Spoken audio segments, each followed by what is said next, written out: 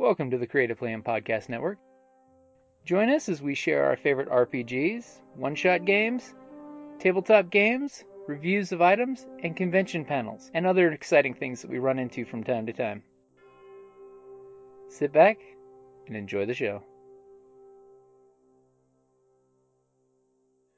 Hi, this is Kelly, aka Trixie from Ragnarok and Roll, a Scion to Ragnarok story, and Tilda Wimblewick from D&D Journey of the 5th Edition. First off, I would just like to say thank you to everyone for listening to our varied adventures, as well as for rating us on iTunes and rpgpodcast.com. If you haven't rated us yet, we would greatly appreciate it if you could. And if you're looking for more ways to support our efforts, we are now on Patreon, a great site where you can help us continue making more podcasts, as well as some special surprises for our patrons.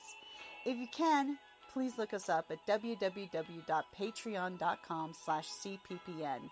Every little bit helps. And again, thank you for listening. So welcome back to the Creative Flame Podcast Network. It is hashtag RPG a Day 2020. Joining me today is Kelly and Carrie. Hello! Hello. So are y'all ready for the last couple days of hashtag RPG a Day? Yep, it's been quite a ride.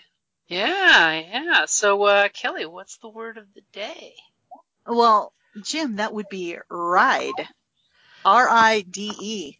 Well, let's just ride along here with the hashtag RPG a Day then. Okay. So Carrie, you've been here before. You've done this before, right? Yes. So, hashtag RPG Day 2020, where we talk about little prompt words in regards to RPGs. I'm interested in what both of you guys are going to say this weekend for today, Ride, and tomorrow, the portal we jump through. So, who wants to start off for Ride? I'll start. I can remember back when we started Journey of the 5th Edition and stuff. You see what I'm going to say. I'm going to be like... No, probably not. My halfling rogue, Tilda Wimblewick, aka Nimbleneck, aka Pinwee Pinchbiggle, aka Peewee. She so much wanted a riding war dog. She wanted to ride the war dog. She even named him, and she did eventually get one. But that's what she wanted. She wanted to be able to ride a war dog. His name was Slobber the Mutt. Tilda, that's what she wanted. She was like, she kept asking, so how would I get a riding dog? Because of course being a halfling, horse isn't necessarily the best choice. But yeah, she so wanted to ride a war dog. And eventually she got it. She got her Slobber the Mutt. She's got her ride. And now she's ready for mounted combat. Mm-hmm. I was also remembering our first foray into Journey of the 5th Edition. And, and we had the standard characters. And I was playing the folk hero that we named Galen the Gallant. But I remember that one time, like probably not too far into our 5th edition, when we were all riding along on that cart we got with the 2 oxen. Oh, yeah, the oxen, Fanny and Bertram. Fanny and Bertram, yeah. And we were just going along, minding our own business when those orcs attacked. Yeah. Right? And they killed Bertram. I know, that was so sad. And it was just like, and so we went all like psycho on their ass. And I hunted down particularly your character, Tilda. Yeah. You kept chasing after them until you finally caught up with them. And you were just like, read. I was like Chucky or something, literally. Yeah. And so then, of course, being the pragmatic quisters that we are, we, butchered and ate Bertram. Right, we didn't let him go to waste. We cried. That's right, we did. But we were all like, salute to you, Bertram, and I was driving the cart since I had, like animal handling and stuff like that, and And I always remembered that little ride we took in that cart with Bertram and Fanny.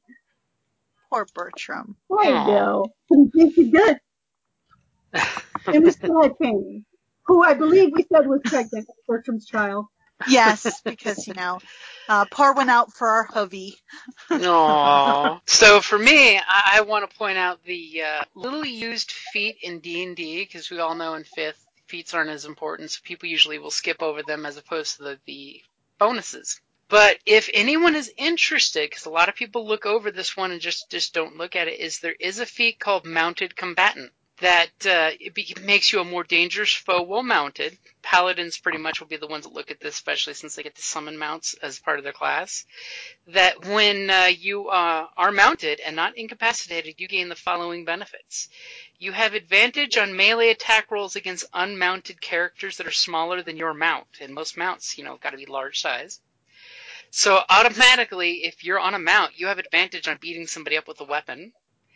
You can force an attack targeted at your mount to target you instead.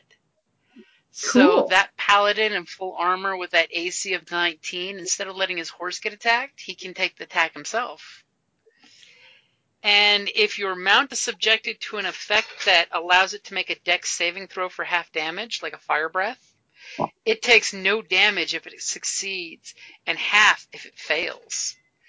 So mounted combat feat is definitely a good thing to think about picking up if you want to get better at avoiding, fireballs and things as well, because your mount can, suck it up, Buttercup.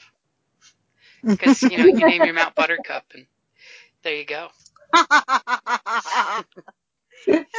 And, another thing, too, a lot of folks forget when you're mounted that you get the advantage of once you mount, it basically takes all of your movement to get on and off a mount under your own control. You can, of course, be forcibly dismounted, which sucks. But, once you are mounted, that you can use your maneuver to use the beast's maneuver instead, which basically will give you a big boost because most mounts have 40 to 50 movement speed.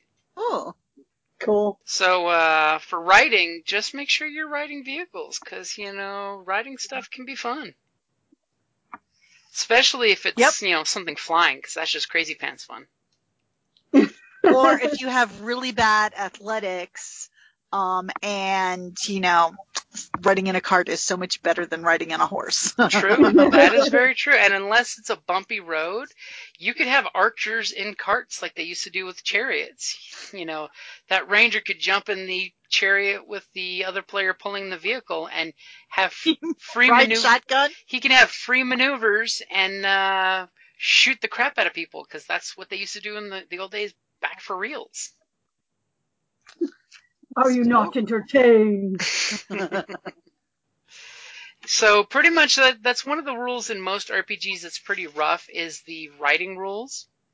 So it's one of those of like in Star Wars, they've got the vehicle riding rules. So just make sure you read your rules. I will shamelessly throw it out there that in the D&D Player's Guide, it's on page 198 for the rules on mounted combat. And it's just like in some of our games where folks give people mounts just so I can see the mounted combat rules in play as a GM. If you don't give your players mounts, they won't get on mounts and use them. So as a GM, do not be afraid of rewarding your players with mounts as reward. Because we all know in all the classic fantasy things or the Western things, people are riding up on their mounts or their motorcycles or whatnot to get from place A to place B. And they're expensive in game. And they are ridiculously expensive. So much like in the classic Ben-Hur, you can always be the original, not the remake. Yep, only the original, not the remake. You can be running into a guy who breeds horses like children and, wants to see the best rider with the best horses to say, yeah, players, here, have some horses. It's almost like we may have done that in one of our recent games. Very recently, yes. That's why that example came to mind so well of GMs, give your players mounts. Don't worry, you can always kill them later. And much like the story of Bertram and his, dead sibling, that, you're... No, Bertram's the dead one. Bertram died. Yeah. Fanny, and they're not siblings. They were a couple. Much like NPCs, mounts can be something that your players become endeared with because, they have their own personalities. Exactly. Slobber the Mutt is a friend, not just a ride. So, anything else you guys got for ride? Ride Well, free or who doesn't die? imagine their characters riding off into the sunset, with all their loot and their heroic deeds, heading to the tavern to tell all. Oh, True. definitely. That's always the way I usually see so many adventures end is you're leaving the dungeon, riding off into the sunset, leaving the dungeon behind. And then, of course, you get the ominous camera pans back at the dungeon, and then something spooky happens to remind you that the dungeon is still there. You slayed the dragon, and then in the corner, hidden away up on a nook, is an egg that starts to crack open. Exactly. Because, 80s horror movies taught us that. It is not an overdone trope. Yeah, it is. Okay, so I guess we'll ride on from there. Okay, so that's a good place to wrap it up for hashtag RPG a Day 2020, August the 29th. Ride.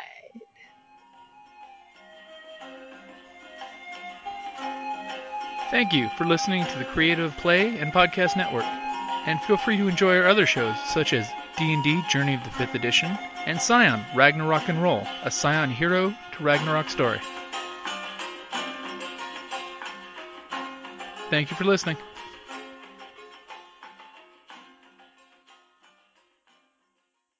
Welcome back. So, welcome back yourself to hashtag RPG a Day 2020. Yay!